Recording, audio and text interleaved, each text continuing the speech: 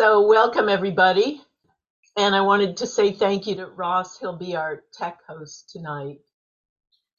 So, we're going to spend 3 evenings thinking and talking about Dogen's 8 awakenings of great beings, Hachi Dainin Gaku. This was his last teaching in 1253, and it was also the last teaching of Buddha. And it was intended to complete 100 fascicle Shobogenzo, but Dogen only made it through, I think this one is 95. While I was preparing for these classes, I learned that this last teaching of Dogen's is often apparently given at the bedside of those who are dying in Japan. I thought that was really interesting and kind of inspiring. My feeling is that this teaching coming at the end of Dogen's life is really, it's a succinct and approachable teaching. He wants us to consider the possibility we all have, to be free from limits that we impose on our thoughts and our behavior. He wants us to understand this is available to us all, no matter who we are or even who we think we are. So I kind of see it as his practical advice about how to live our lives as, ordinary human beings. So I sent you 5 translations, but it's not really necessary to read them all unless you want to. I wanted to point out the differences in the word that's used. 8 awakenings, 8 truths, 8 realizations, 8 awarenesses. I even read a translation that read the 8 awarenesses of adults. How to be an adult that's waking up, growing up, awakening to original nature. In other words, I think it's like being able to say to ourselves, this very being is Buddha. Not in a puffed up way, but as a way to take our path as Zen students seriously. I like the word awakening myself. I'll probably use that more, although I'll try to use some of the other ones. I like that word because it feels like there's some movement or action or activity in it. You may like one of the others more. Whatever words get at the meaning for each of us and helps us to relate to it, that's a good thing. So I want to say something about the title, and then I'll go on to the first awakening, and I'll stop after that for your comments or insights or sharing or questions, whatever you might want to say.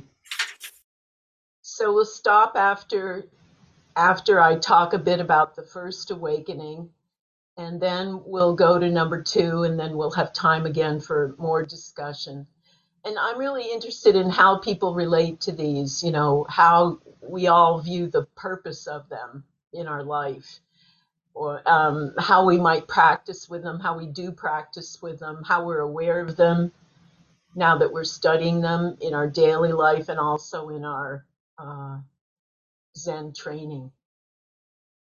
Next week, we'll do the middle 3, and then on the final week, we'll do the last 3. So in the title, there's the word great. 8 awakenings of great beings or great humans. It might be easy to read that title and think, oh, that's not me, that Dogen is talking about other people or people we might become actually, but not us. We could read through, I think, the entire fascicle with that as a kind of undercurrent that he's talking about someone other than us. And I want to encourage us all to really drop that idea tonight and embrace that he means us. He's talking to us, about us. And my feeling is that that has to do with what he means by the word great, not like famous or remarkable or amazing, because that way of thinking about great pushes it away from who we are right here, right now. So my feeling is that great here connects more to our viewpoint, which in our practice, if we're willing, is always expanding. You know, that our viewpoint has the possibility of being limitless. Not that it is always, but that there's always that possibility for us to touch. The root M-A-G-N, magn, in some English words like magnanimous, means great. And it's also in the word magnify. And magnify is about making something bigger, right? Expanding, seeing something by expanding it.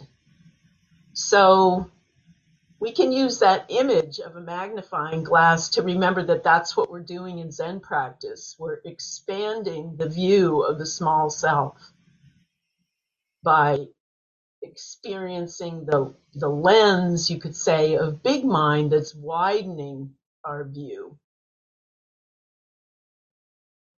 So you could think about that image. Dogen doesn't say 8 awakenings of good human beings. Good is okay, but what does he mean by great? Well, my feeling is he's tying great to his encouragement to practice fully all of the things that Zen practice trains us to do, to step outside of our cultural comfort zones, you know, to make a wholehearted effort in each activity that we meet, to practice doing one thing at a time. You know, in this world that we live in that's full of multitasking, to practice and trust the value of repetition, to practice doing what we do with care, you know, and attention, even though we make mistakes and keep making mistakes, to practice giving and receiving correction, to keep an even pace and not be in a hurry, and to return again and again to Zazen. So Sojin Roshi passed on this kind of training to us, right? And we all practice this way. To my mind, this is being a great human being, and this is us. Ron, could you wait until we get a flip a bit further on? So Uchiyama Roshi says that the word dainin in Hachi Dainin Gaku means true adult or bodhisattva. And he says, you know, so many people grow up to be adults, but they never mature spiritually to adulthood. So they don't behave as adults in their lives.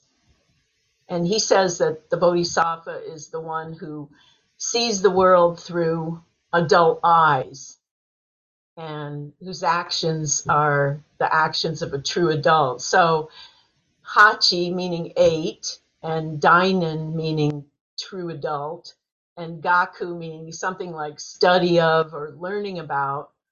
So something like 8 ways of studying about or learning about being the true adults who we are.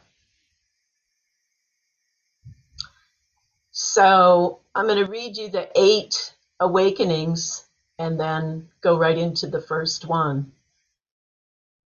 The first one is having few desires. The second one is knowing how much is enough or being satisfied. The third one is enjoying tranquility. Number 4, exerting diligent effort.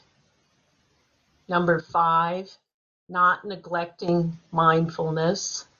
Number 6, practicing samadhi. Number 7, cultivating wisdom, and number 8, not indulging in idle chatter.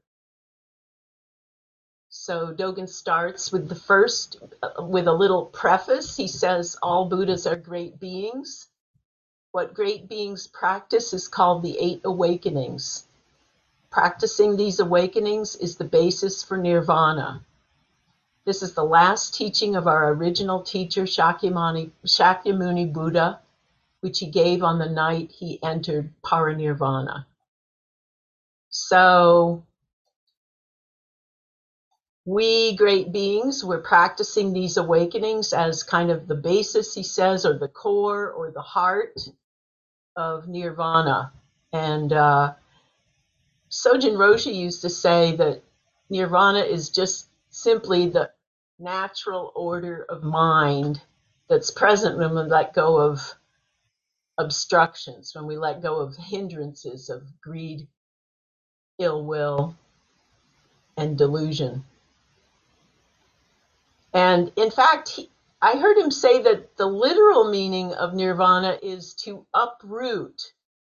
And I kind of like that word. I just moved this plant in my garden here at our home, and I rather carefully uprooted it because it wasn't happy in that spot. And I moved it to another place in the garden where it may have a better life, where I hope it'll thrive with more sunlight and more space. So nirvana may be something like that, uprooting obstacles that hinder us, moving them to their proper place and relationship in our life, by practicing these awarenesses.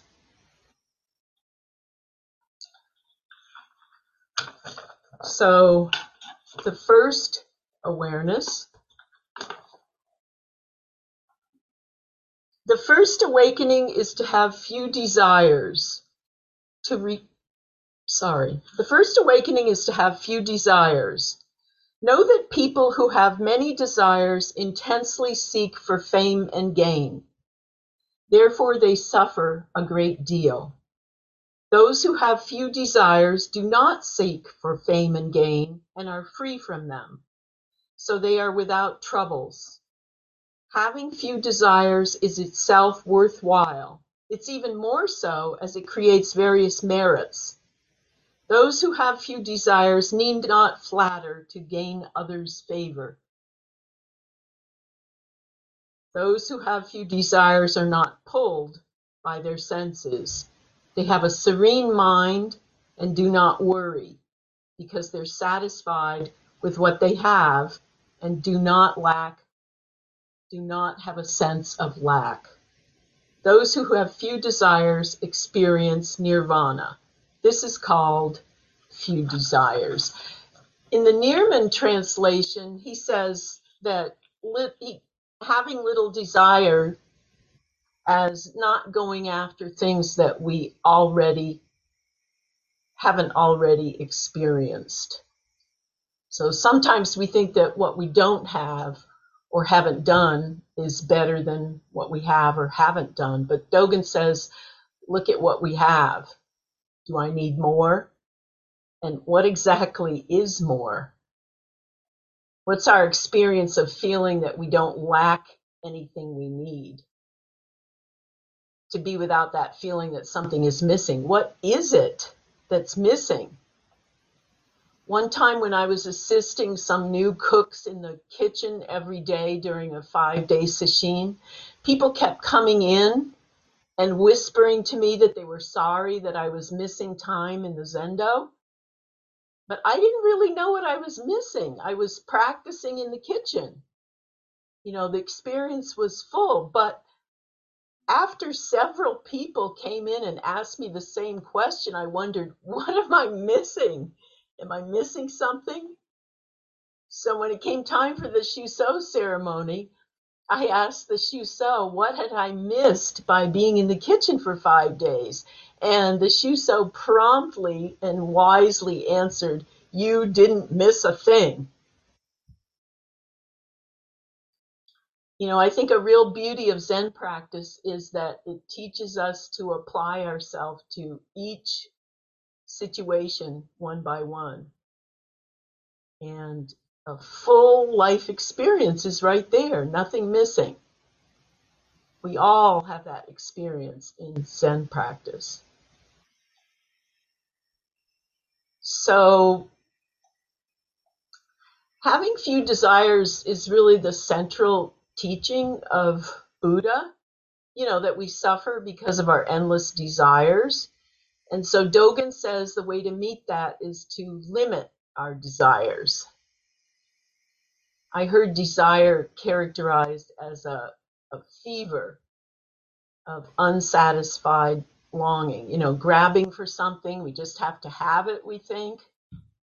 And then we think that when we get what we want, we'll feel better, or we'll feel good, or we'll feel like we're in a better position, or more peaceful, or more like other people. But we know it doesn't really work that way. Getting something we desire can just lead to the next desire, more and more wanting, or not even enjoying what we got. It's not that desire is a bad thing. It's not. We know it's human to have desires, and it's useful for us. And Dogen doesn't say having no desires. So how do we decide what few desires is all about?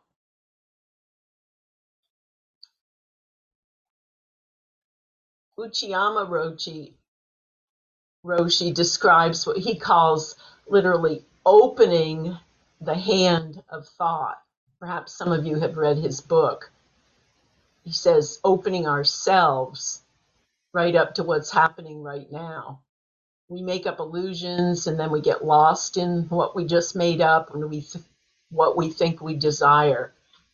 He says the only way to wake up is to literally open, this hand of thought. That it's the thoughts that are the source of our illusions about what we think we want. He says when we become aware and we just let things be, then the illusions that create those desires can disappear on their own. That's how he describes the way of awareness. So I want to read you a little bit of his words.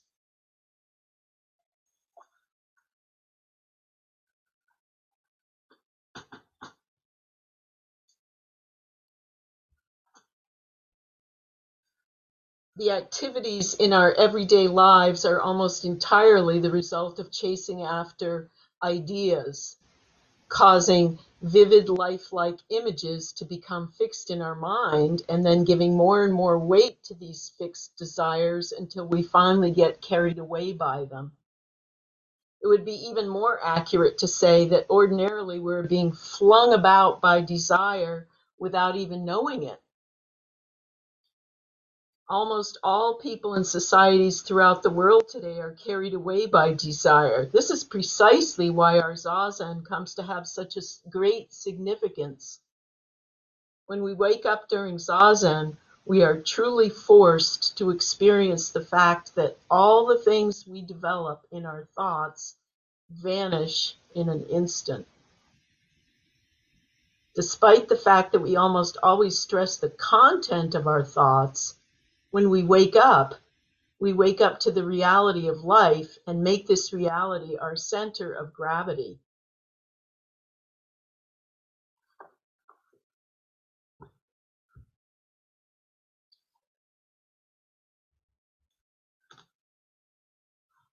Sojin Roshi says we get confused in Buddhism because we think that we have to cut off all desire in order to be free, but that's not quite right. So he uses the phrase wrongly placed desire. And he says that when we turn desire towards practice, it becomes intention. Then it's not so loaded with worry or fear or this feeling of missing something. We do have desires, but we can learn not to be pulled around by them. So I think Sesshin is a great place to consider having few desires. We're given everything we need, a seat, a schedule, food, drinks, rest, zazen, kinyin, and we're told to lower our eyes. This allows us to be right where we are. We're not looking around to see who we like or who we don't like or what new person is there. And looking around helps us to it supports limiting our desires.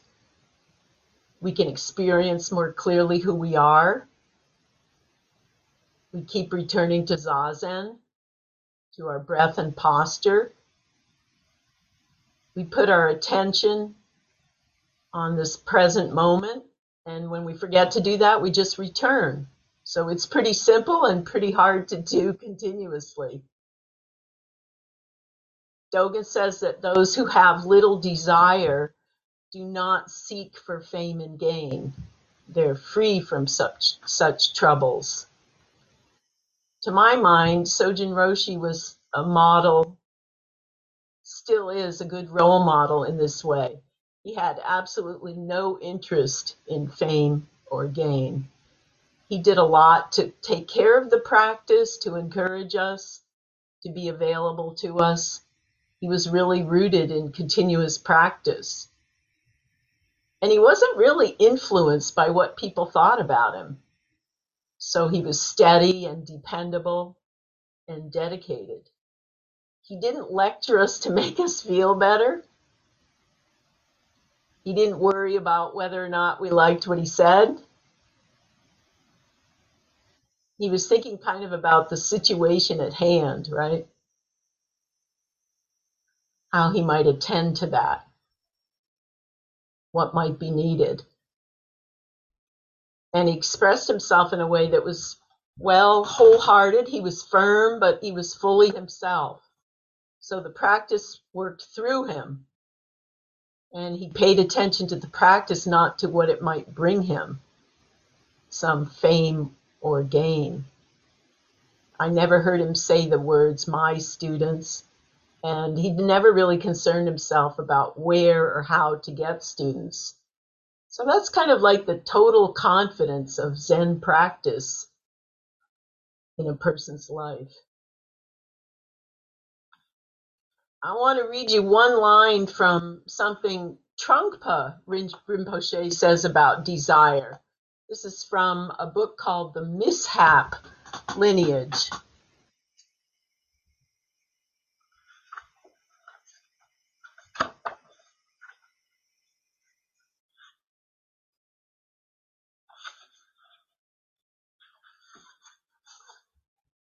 He says there's a difference between desiring to be more aware and being willing to be more aware. If you're just willing, it's very straightforward. But if you desire to be aware, if you're trying to be aware, if you're trying to reach some degree of reference point, that seems to be problematic.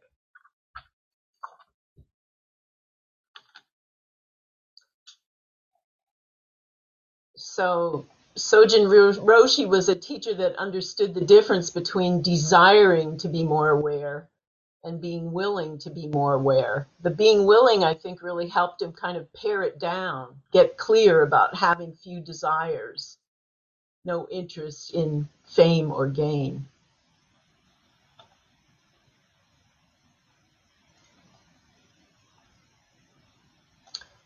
Suzuki Roshi says that the purpose of our practice is to be free, to free ourselves from ourself, from our small self, the small self that has so many desires.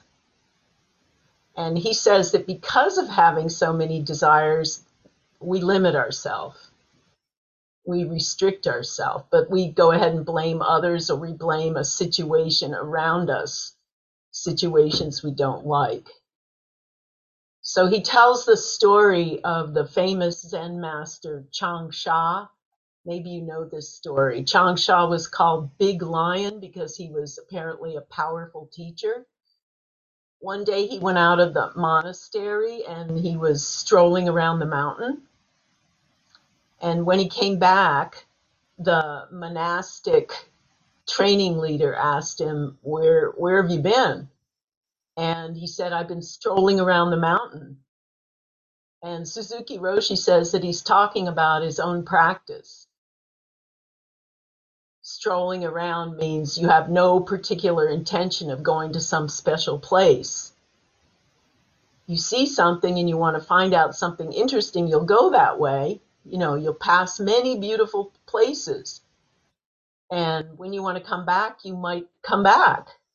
But there's no particular purpose of walking. So he says the story means that we can enjoy our life free from desire. We don't have to be restricted by what we think we want. The mind can be free. That's why he said, I'm strolling around. Suzuki Roshi says we should not be caught by anything. And until we have that kind of, strength or freedom, we should practice hard, practice really hard, not chase after worldly freedom, but find freedom from our small desires or from fame or from success in our regular, ordinary lives. So, that's enough to keep us all busy for a long, long time, right? So I think this is a good place to stop. And as I said, I'm interested in your insights, your comments. You've read the translation, and certainly if you have questions, other people can also chime in. So Ross is going to call on people, and I think you can either raise your hand like this or your digital hand. And Ron, did you still have a question or comment? You can unmute, Ron. Yeah, right at the very beginning, when you said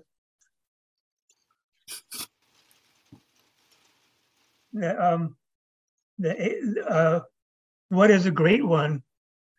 I think that I read the title as meaning that someone who has actually had these 8 realizations could be called a great one. That's how I read it. What do you think about that?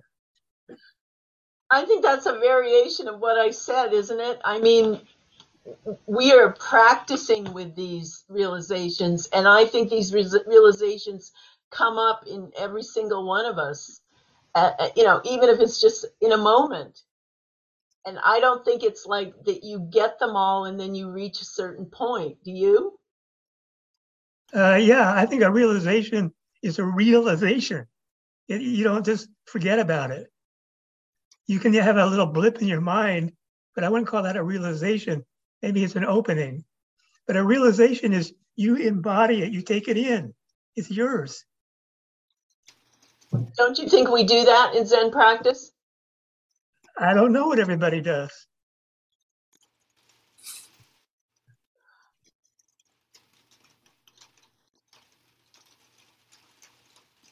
Yeah, I think I see it. I mean, I see what you're saying, but I don't see how different what you're saying is from me. Well, I'd have to go back. That's why I raised my hand, because your words were fresh. Maybe other people have a feeling about that. Ron, would you go over that again? Maybe a little more succinctly what you're saying versus what it sounds like Susan's saying? Well, I don't remember exactly what Susan said, so I don't want to say something that's inaccurate about her. What I meant was, yeah, go ahead. No, go ahead. I was going to say maybe Susan can then. Yeah, that'd be okay. But I think you should go ahead, Ron. Just finish what you were going to say. Well, my feeling is that this title means that A great one is somebody who's had these 8 realizations, and not just as a blip, but as really realizing it and can be it what they've realized. Yeah, I wouldn't That doesn't disagree mean with that. doesn't mean it's perfect. It doesn't mean it's perfect, but for the most part, they've actually had this kind of realization, and it's not just a blip and then goes away. Yeah, I wouldn't disagree with what you're saying. I think Okay. I'm saying basically the same thing. I don't see it as a blip, but I Okay. do feel that in Zen practice, we touch all of these places, and touch meaning, deeply. We could, in Zen practice, we could do that, but actually, if we do, is another question. Yeah, good point. Yeah. Ross, you had your hand up? Yes. I have a question about Ron's take on you about really embodying it and it's not being a blip. So if one is practicing great patience and they become impatient, where did the patience go? They couldn't hold it anymore. Could they ever hold it? You said Yeah, we really sure. have it. We Yeah, can't. I think people can change like that. That they can always have it. I don't know what people can always do. I just know myself. Well, my experience is that I've cultivated or have a sense of these awarenesses, and at times I feel there's an expression of that, but will not say that I embody it and I have it, because I know that it changes so much. And so my question is, these people that Dogen and Shakyamuni Buddha are talking about, are they really different than you and me? I think they have a different level of awareness than I do. In that they are maybe aware that I'm not being patient now and I need to dial back? No, just that they embody it more than I can. Could you say what that means? And that's my last question. What does it mean? They take it on.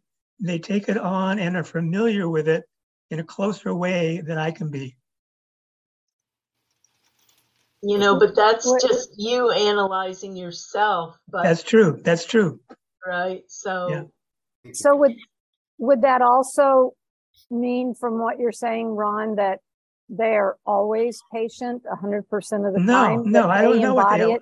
I don't know what they always are. As opposed to the blips, and those are those of us who realize that we have patience, and then sometimes we don't, but then we have it again. Is that the blip that you mean? Can I? Isn't it a lot like maturity itself?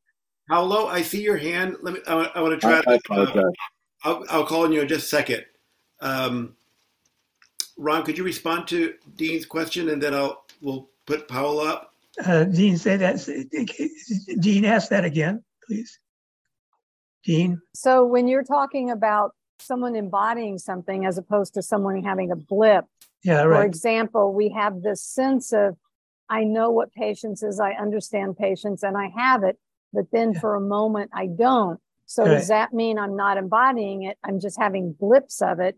And it sounds, if that's the case, that there's value in embodiment and maybe not as much value in a blip. And that's what I'm trying to sort of understand. I don't want to get around to measuring value. I don't want to measure it. All right, let's move on and let someone else comment.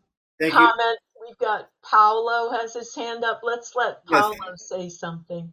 Yes. Let's see. And Paolo, thanks for your patience. Yeah, I apologize, guys. I didn't mean to. No, it's okay. We're all here together.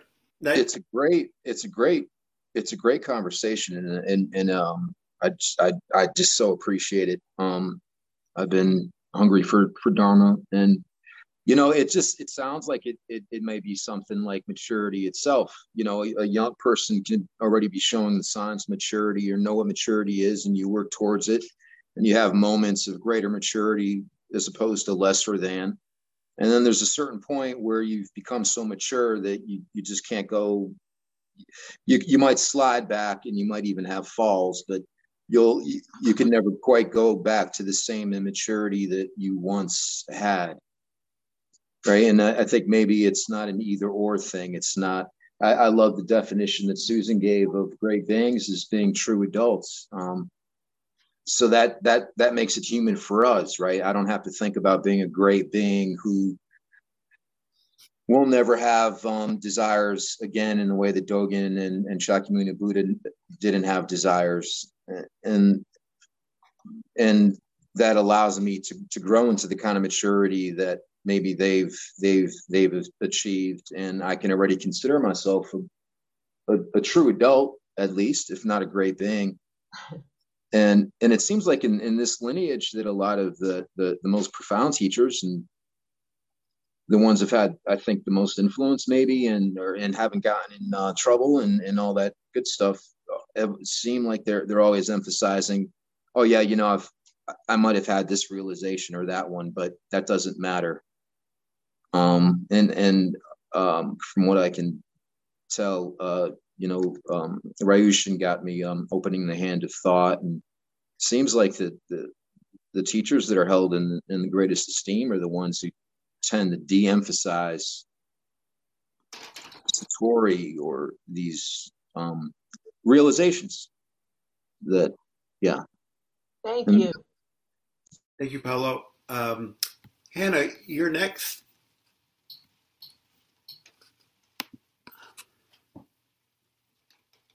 I think it's not particularly helpful to be grading and rating based on achievement, but this is a wonderful teaching. It's a guide, it's an aspiration, a reminder. It's a really helpful teaching to live with. That's where I see it. Thank you. And Philip, you're on.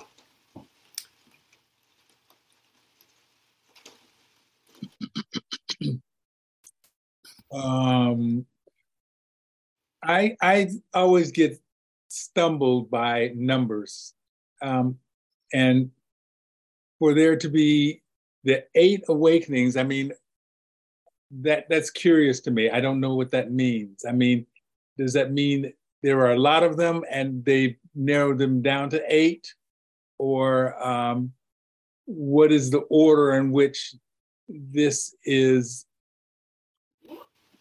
emphasized? Does anybody have any idea? Yeah, each one includes all the others, so they're like 64.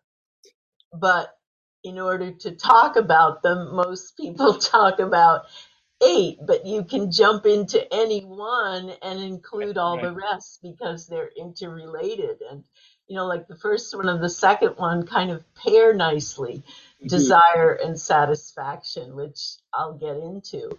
I guess this is really rich, and I certainly don't mean to have the answers, but the way I really look at this and the way I've been studying it, I just have this feeling that we can't push it away from us. We can't exclude ourselves in it because we are practicing Zen, and, practice is about focusing on the activity. And when we're one with the activity and we forget ourselves, that's a moment of enlightenment. And that's not somebody else. That's our experience. And we all have that in Zen. It's not a blip. It's an experience. And so I just, for myself, and you can disagree and that's just fine. For myself, I feel that he's talking to everyone. And no matter where we are, we can jump into it and benefit from it. So I want to go on to the second awakening, and then we'll have time for more discussion. So if you would mute yourselves.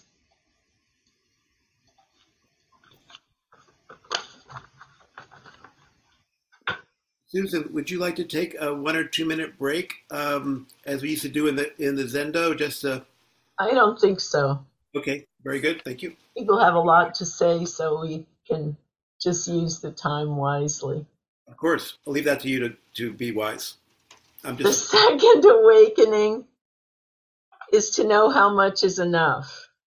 Even if you already have something, you set a limit for yourself for using it. So you should know how much is enough. If you want to be free from suffering, you should contemplate knowing how much is enough. By knowing it, you are in the place of enjoyment and peacefulness. If you know how much is enough, you're contented even when you sleep on the ground. If you don't know it, you're discontented even when you're in heaven. You can feel poor even if you have much wealth. You may be constantly pulled by the 5 sense desires and pitied by those who know how much is enough. This is called to know how much is enough. So, how do we know when enough is enough? And what's the relationship between desire and satisfaction? Does satisfaction tend to be our experience when we don't pay too much attention to desire? So Dogen says, even if we already have something, we can set a limit for ourselves. And in that way, we'll come to know how much is enough. Limiting what we take to those things we already have available to us, that's an interesting statement. I've been thinking about that. Here's an example that came to my mind. You know, we live in a time when we can go to the local grocery store and buy fruits and vegetables from anywhere in the world. They're shipped here in no time. And as a result, not all modern folks know what foods are local anymore. So to go to the farmer's market or to have a garden is to kind of know about what's grown in our area, in our particular season, the one we're presently in. And it's a way to limit ourselves to what's available locally. It's pretty hard to do that these days. You know, the temptation to buy what we want to buy, what we desire any time of the year, that can be strong. Still, it's not impossible, and it's a way to learn about where we are, to find certain satisfaction in that. Eating with the seasons, looking forward to the next season's vegetables and fruits while we're content with what we have right now. So that's just something I've been thinking about. There's that koan when you meet the Buddha, kill him or kill her or kill them. Suzuki Roshi says that we should kill the Buddha if the Buddha exists somewhere else. Kill that Buddha, and then come back to right here, this humanity right here. So in other words, we can stop looking outside of ourselves to find what we're looking for. And that's how we can end our suffering. So what is our ability to be satisfied no matter what circumstance we find ourselves in? That can be really challenging.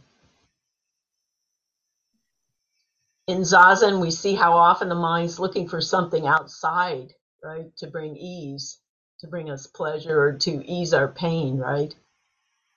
He says without being aware of it, we try to change something other than ourselves, order things outside of us. So to kill the Buddha is to let go of those outside things that we think will solve the problems we're facing and come back to satisfaction with this moment, whether we like it or not.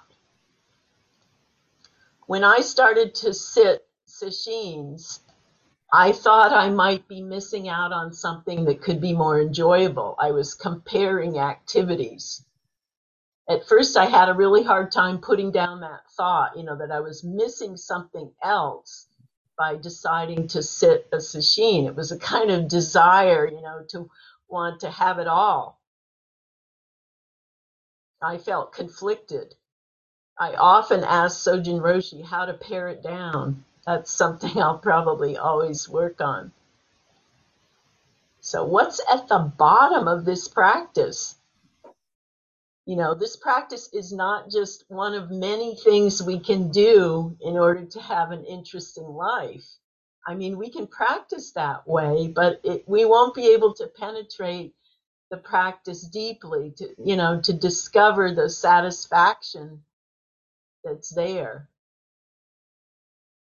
If we think Zen practice is just another of many activities, a pastime. So slowly in practice, we have that experience of this is enough. We experience satisfaction. Maybe it comes from like a choice we make about how to practice when desire comes up. I want to read you this little quote. Sojin Roshi said, "We are all in some ways victims of our wants and our excessive needs. As we practice Zazen over time, we have the opportunity to discover the joy of letting go. The effort we put into the practice is one with the satisfaction we experience. What better reward? Each moment of sincere effort is a moment of satisfaction." So he always invited us to practice that way. I was thinking that our oryoki eating has a lot to teach us about what's enough. We have 3 bowls that are designed, to help us practice with just the right amount, just enough to nourish us during sesshin. The cook pays attention to, the right combinations of colors and textures and tastes.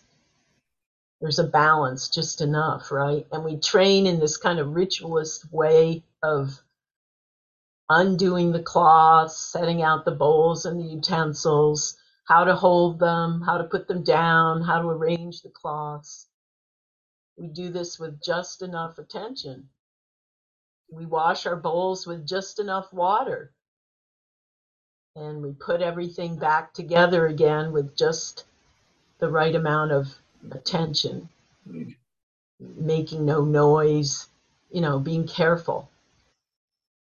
So while we're doing that, we forget about our sore knees, we forget about our back, we drop our thoughts, and we just settle into eating, just eating.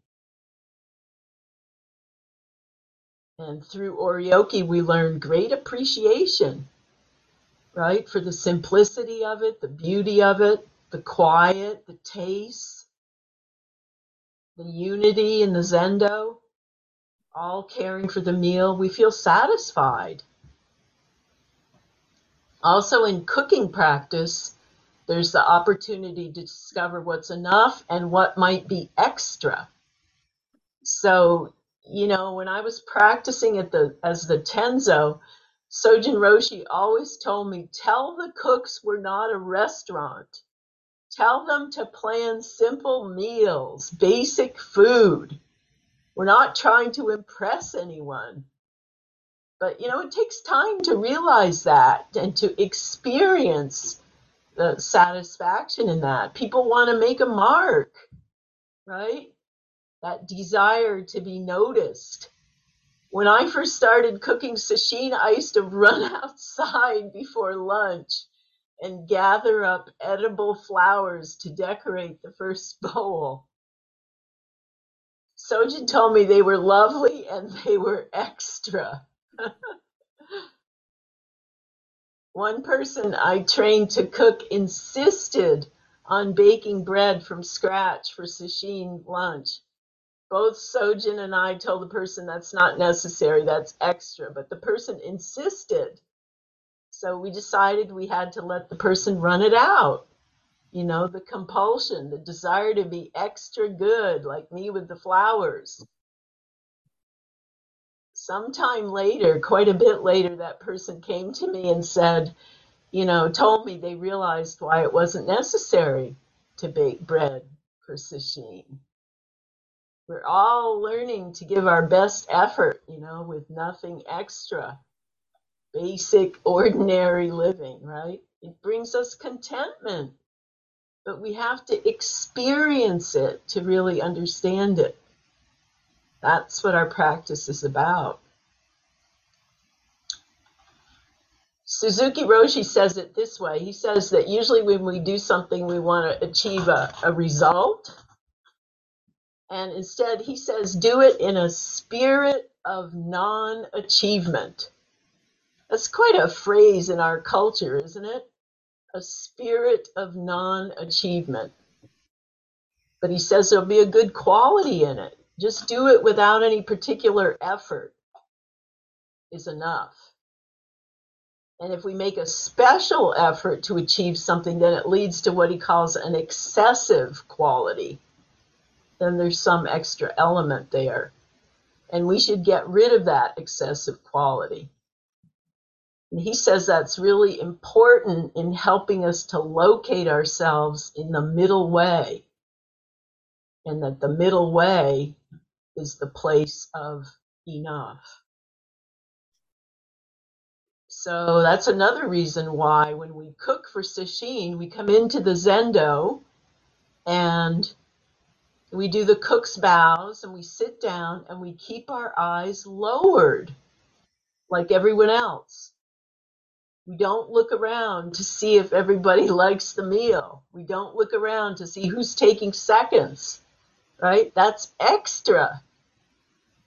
And it's really kind of deadly because it takes us right away from what we're doing, which is eating.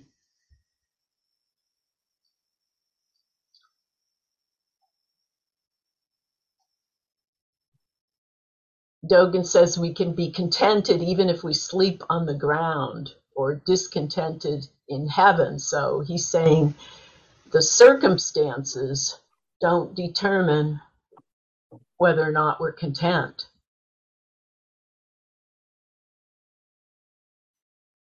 He goes on to say that we can feel poor if we have wealth. Well, I think this is kind of tricky because it takes some money, some basic necessities to live. And we have a long way to go because clearly not everyone has those basics. And we have many examples of how money doesn't necessarily bring satisfaction.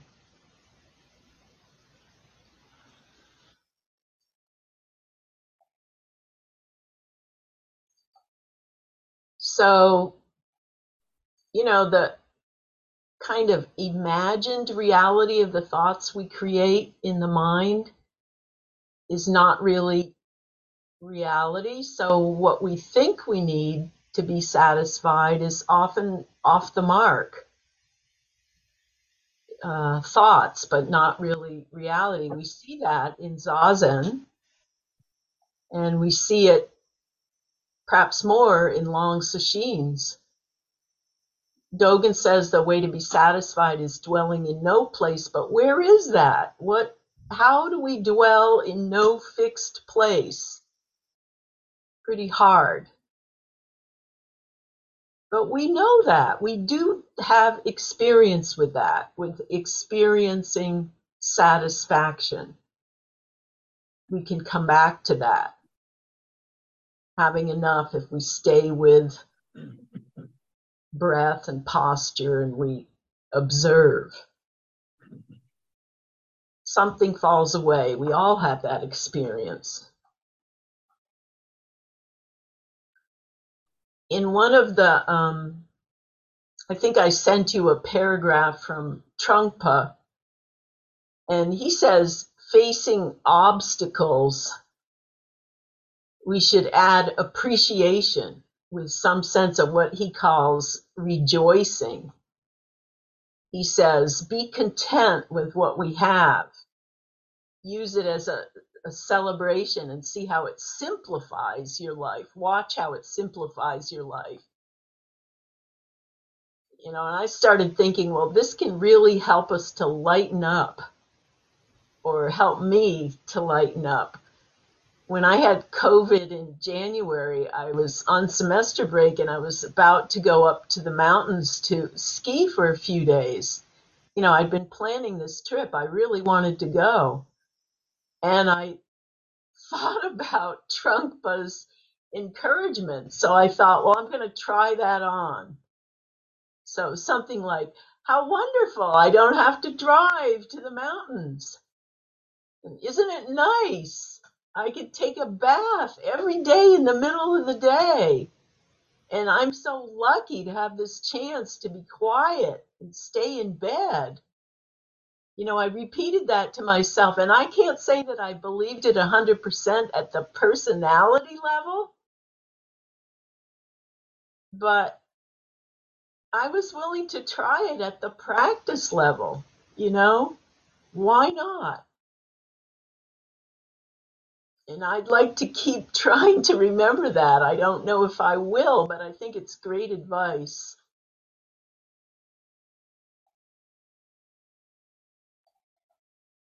So in Zen practice, we have the opportunity to experiment. You know, we can try something, we can omit something, we can add something, and then just watch.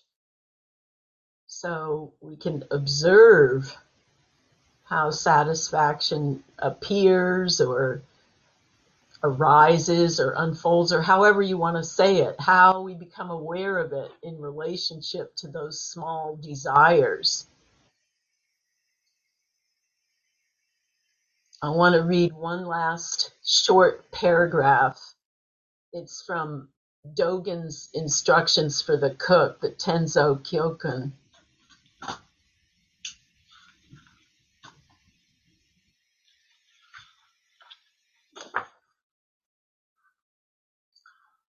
He says, a dish is not necessarily superior because you have it prepared with choice ingredients, nor is a soup inferior because you've made it with ordinary greens. When handling and selecting greens, do so wholeheartedly, with a pure mind and without trying to evaluate their quality, in the same way in which you would prepare a splendid feast. The many rivers which flow into the ocean become the one taste of the ocean. When they flow into the pure ocean of the Dharma, there is no such distinction as delicacies or plain food. There's just one taste, and it's the Buddha Dharma, the world itself as it is. In cultivating the germ of aspiration to live out the way, as well as in practicing the Dharma, delicious and ordinary tastes are the same and not two. Likewise, understand that a simple green has the power to become the practice of the Buddha, quite adequately nurturing the desire to live out the way. Never feel aversion toward plain ingredients. What is the desire to live out the way? And how do we nurture that desire? So I think that might be a good place to stop too, and see what people have to say about enough, having enough.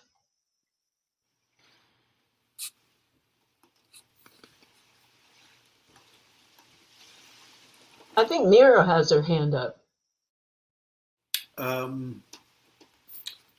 I see Ed, but yeah, I think Mira had her hand up first.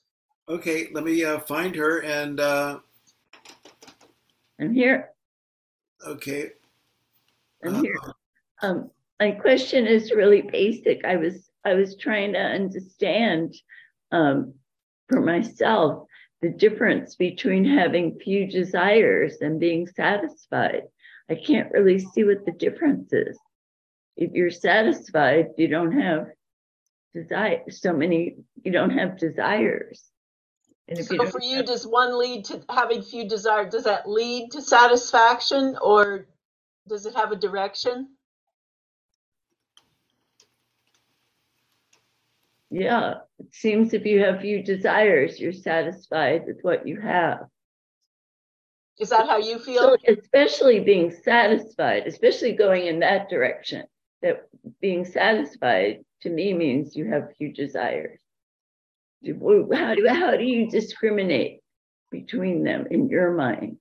But is that I'm just asking you, is that your experience? Is that my experience? Say the question again. Is that your experience, that when your desire is limited, you feel more satisfied? Yes. Well, there you go.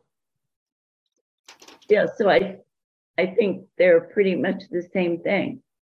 But he made them into two things, so he must have some reason for thinking they're separate. Does anybody else have any way they see how they're different? Let's hear from Ed, and maybe that'll come up.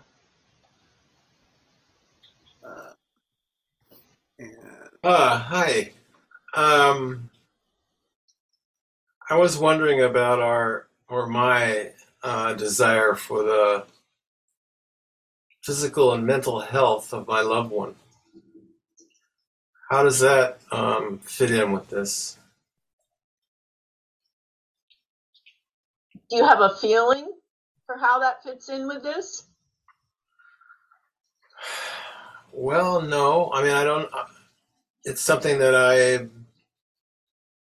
I struggle with, and especially when our loved one's health isn't what we want it to be, and so maybe that's about what suffering is, but it's still, I still have that desire for the well-being of my loved one. You know what other people might have something to say. What my response to that is that you're knowing you a little bit, your intentional effort to show that in your relationships, that's what I was reading, that Sojin was talking about turning desire towards practice through intention. And to me, that seems to be what you do, Ed. And so that kind of desire, isn't that a wholesome desire? Mm-hmm. Mm-hmm. It certainly doesn't appear to be connected to your ego. It's coming from the love in your heart. Okay, well, I guess that doesn't, it wasn't differentiated from what you said. I mean, I heard all the stuff about desire, but I didn't hear that there are good desires, I guess, or positive desires. When we turn desire towards, you could call it practice, but that's what we're doing, right? We're turning it towards a wholesome activity. Hmm. Perhaps someone else wants to say more. Does that make sense?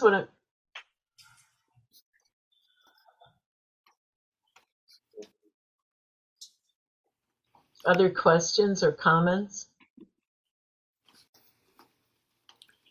Let's see. Mira, did you want to follow up? Please. I wanted to follow up on what Ed and Susan were saying. I was just listening to a talk by Gil Fronsdale, and he was addressing the same thing about desire. And he definitely was saying that some desires are wholesome, and certainly the desire for the welfare of people. I mean, that's what the Bodhisattva path is about, is desiring other people's welfare. So to me, that's definitely a good desire. And like Susan was saying, he said we should have few desires. So I think we have to discriminate about desires. And that's what Gil Fronsdale was saying too, like desire to practice. We all know that's a good desire, and desire to help all beings. We say that all the time. And that includes your loved ones. So that's a good desire. Thank you, Mira. Yeah. And Ed, let's see.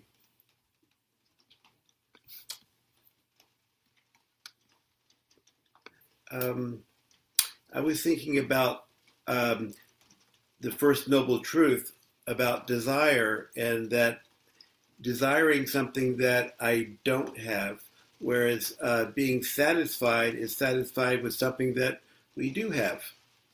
If we, Sojin used to say, want what you have, don't want what you don't have, or don't desire what you don't have. And that seems like a really simple adage, and they really come close together, almost like a gasho for me. And that there's a distinction, but it's kind of how do you look at them? Ron, you are next.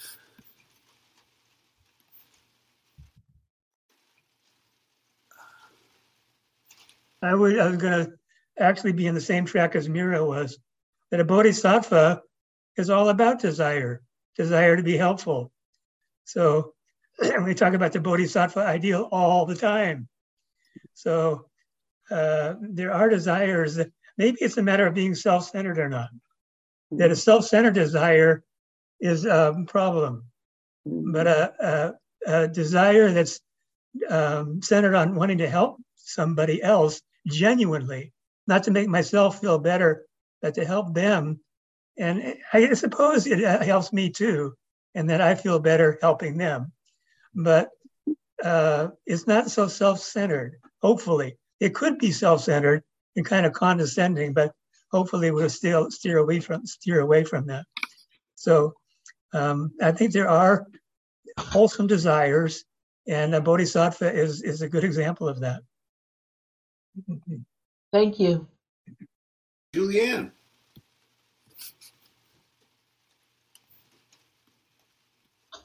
So I think what occurs to me about Ed's comment about desiring well-being for those we care for is we just need to acknowledge that we don't really have control. So we might, desire for the well-being of others, but we have to acknowledge that in the end, we may not get what we desire.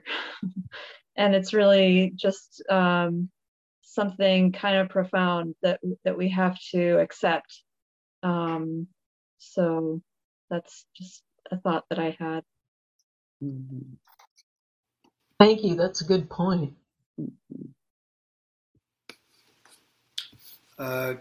Carol Paul. Thank you. The word that's coming up for me is craving. We talk about that craving as one of the poisons. And this is when our desires become craving. I'm thinking that's maybe Dogen was kind of thinking about that. Because we're going to have desires, but we have to sort of be able to touch them lightly, because what I mean is when our families are not doing well, or our friends, or anything that's very personal to us, we have to be able to allow it to be the way it is, but still to have the desire, the intention for their well-being. Whereas craving, when we touch into that, thinking that's desire, I think that's really the ground where we have to be careful. It's not so easy. We got to have it. And so I'm thinking that's a difference. Thank you. Julianne, do you have a follow-up perhaps? I did. Something that occurred to me was also that sometimes we, in this discussion about whether our desires are wholesome or unwholesome, we start to think about our desires as I, me, mine. Like of course it's a wholesome desire because it's mine. This is something that I want, so of course it's justified. But I think it's important to remember that it just because we feel that it's justifiable doesn't necessarily mean that that desire is a good thing.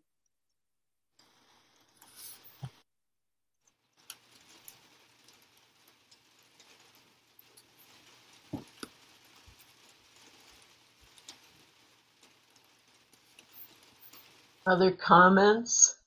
Be great to hear something from everybody. There's Lynn and then Greg. Let's see, Lynn. I don't know if this was you were reading or you were just paraphrasing, but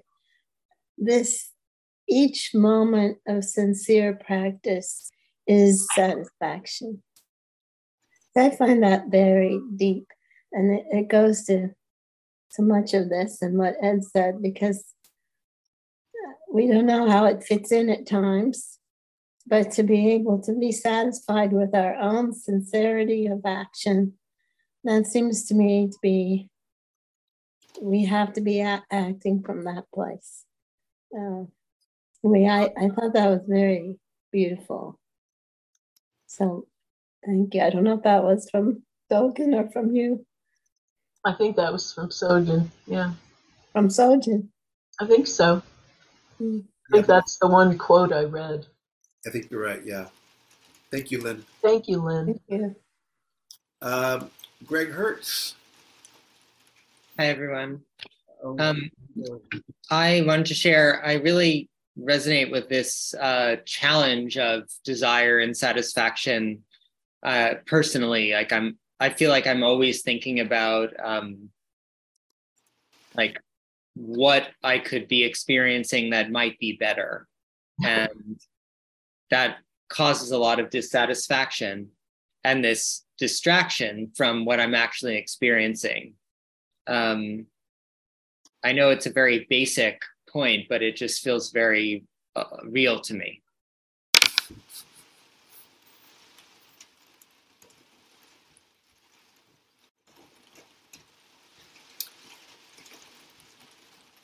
Thank you, Greg.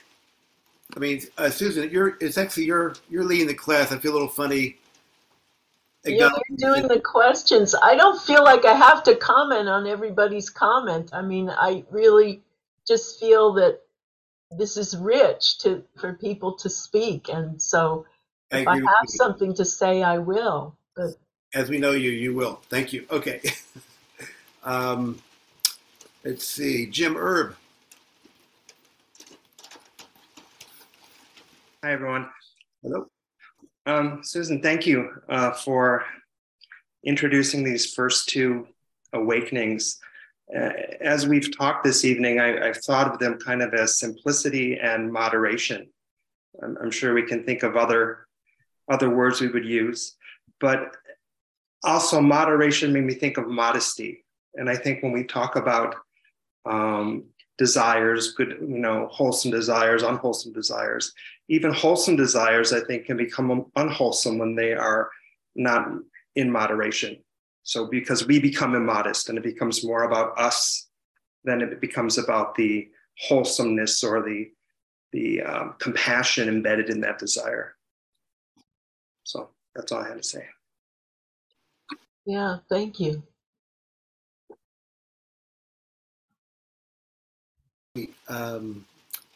Tim.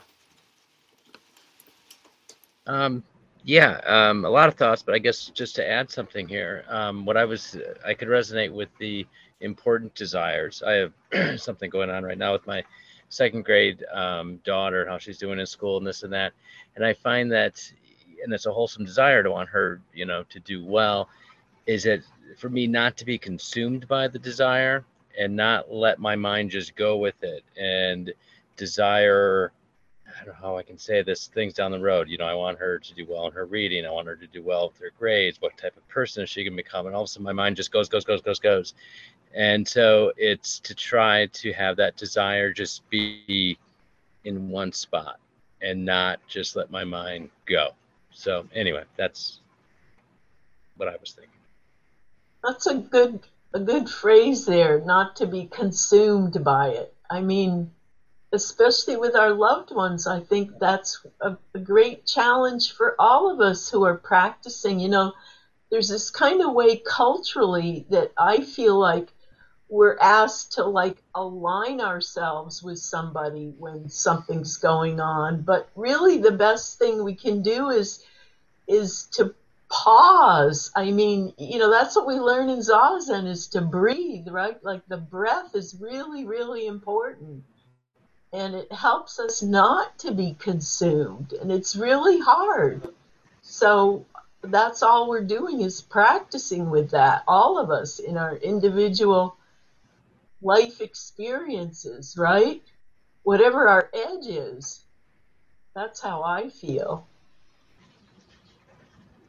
Susan, could you say a little more about aligning with the loved one and also maintaining one's own kind of alignment, and how not to get lost on one side or the other? Well, why don't you say something? What do you think about that? Well, I'm not a parent, so I have imaginings that we want the best for our children. And if we have, as a parent, something that we don't really know what they really want, we have our own ideas. So that's that balance. Like with Sweetie Pea here, my cat, she lets me know what doesn't work for her, but it's a much simpler cognitive exchange that we have than Tim and his second grade daughter, I'm sure, and you and Li Hong. So I don't really have much to say, but it's just kind of like, how do you not give up on your own point of view and honor and listen to the other? Is there a particular tip or trick to that? Well, that's a great question. And I think we all, whether we're parents or not, whatever close relationships we have, right, carrying that question around to me is more important than having an answer, actually, you know? And I don't mean to not answer your question. But you answered my question perfectly. That's exactly it. Keeping the question, because I think the response will change moment by moment depending on what's arising with our loved one. And for me, you know, like with my daughter, is just kind of keeping it real and not creating these scenarios in my head down the road. I mean, sometimes it just goes and I'm thinking what's going on here second grade is going to affect her high school career, you know, or maybe we're just going to figure out what to do in the coming months and then nothing is really wrong. And so it's just kind of staying present in the moment to moment thing and not letting my mind just take these issues or two and run with it. Yeah, that was said perfectly. Thank you. We got Rhonda's got her hand up. Yes. And Rhonda Spotlight is. So let's see, there I am. So thank you everyone for your comments. And what's going through my mind is, I guess Orioki brought it up, and that is the practice of no preference, you know, which really applies, I find, to many situations. And of course, we all want the best for our loved ones. And it's hard, but it's really important sometimes to take the backward step and breathe. We want to get in there and quote, make it better. But as a number of people have said, you know, there's no guarantee that that's going to work.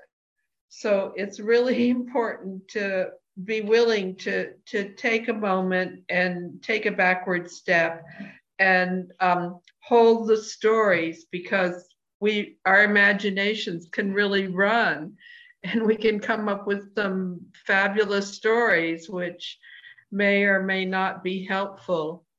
And then for Ed, what I wanted to say is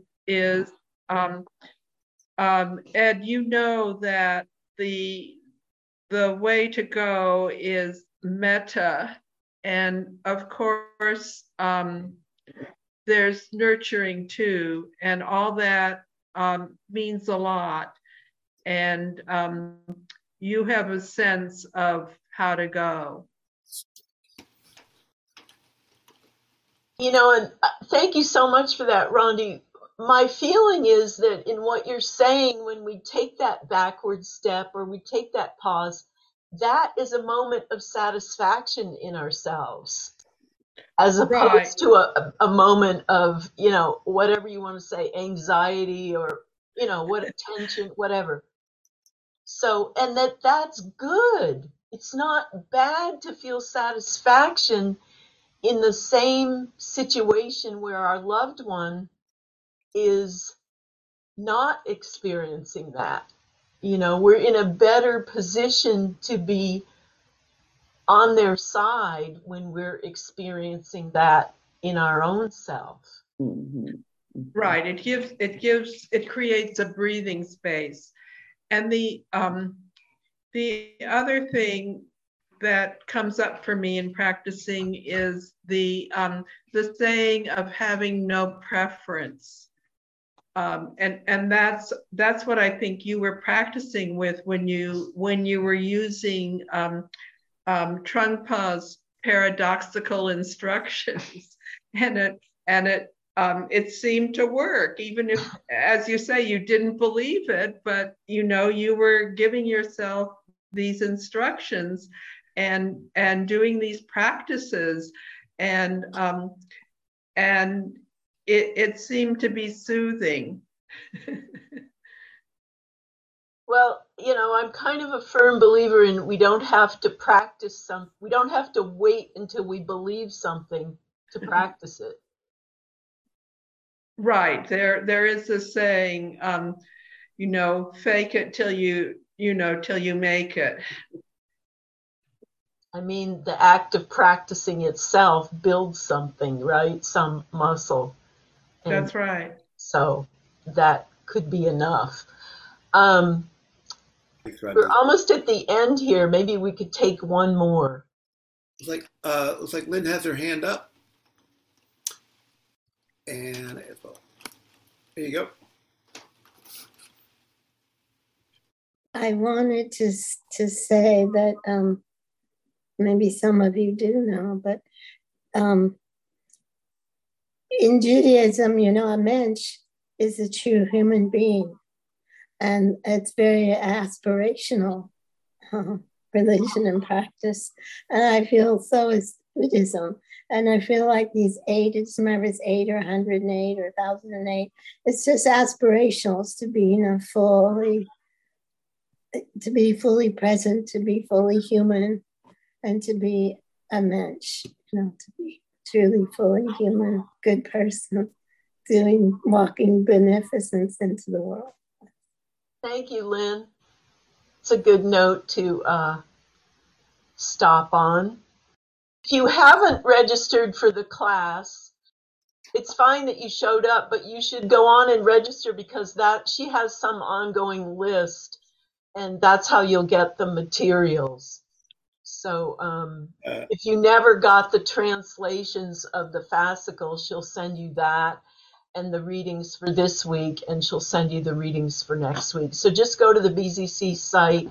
And I want to say how much I appreciate all of you, you know, engaging and speaking and sharing your thoughts. And to me, this is just very rich, and I have a lot to consider and to think about as I plan for the next class. But thank you all for coming, and don't forget to come back next week. Right, Sweet Pea? Right. Beings are numberless. I vow to awaken with them. Delusions are inexhaustible. I vow to end them. Dharma gates are boundless. I vow to enter them. Buddha's way is unsurpassable. I vow to become it. Thank you, everyone.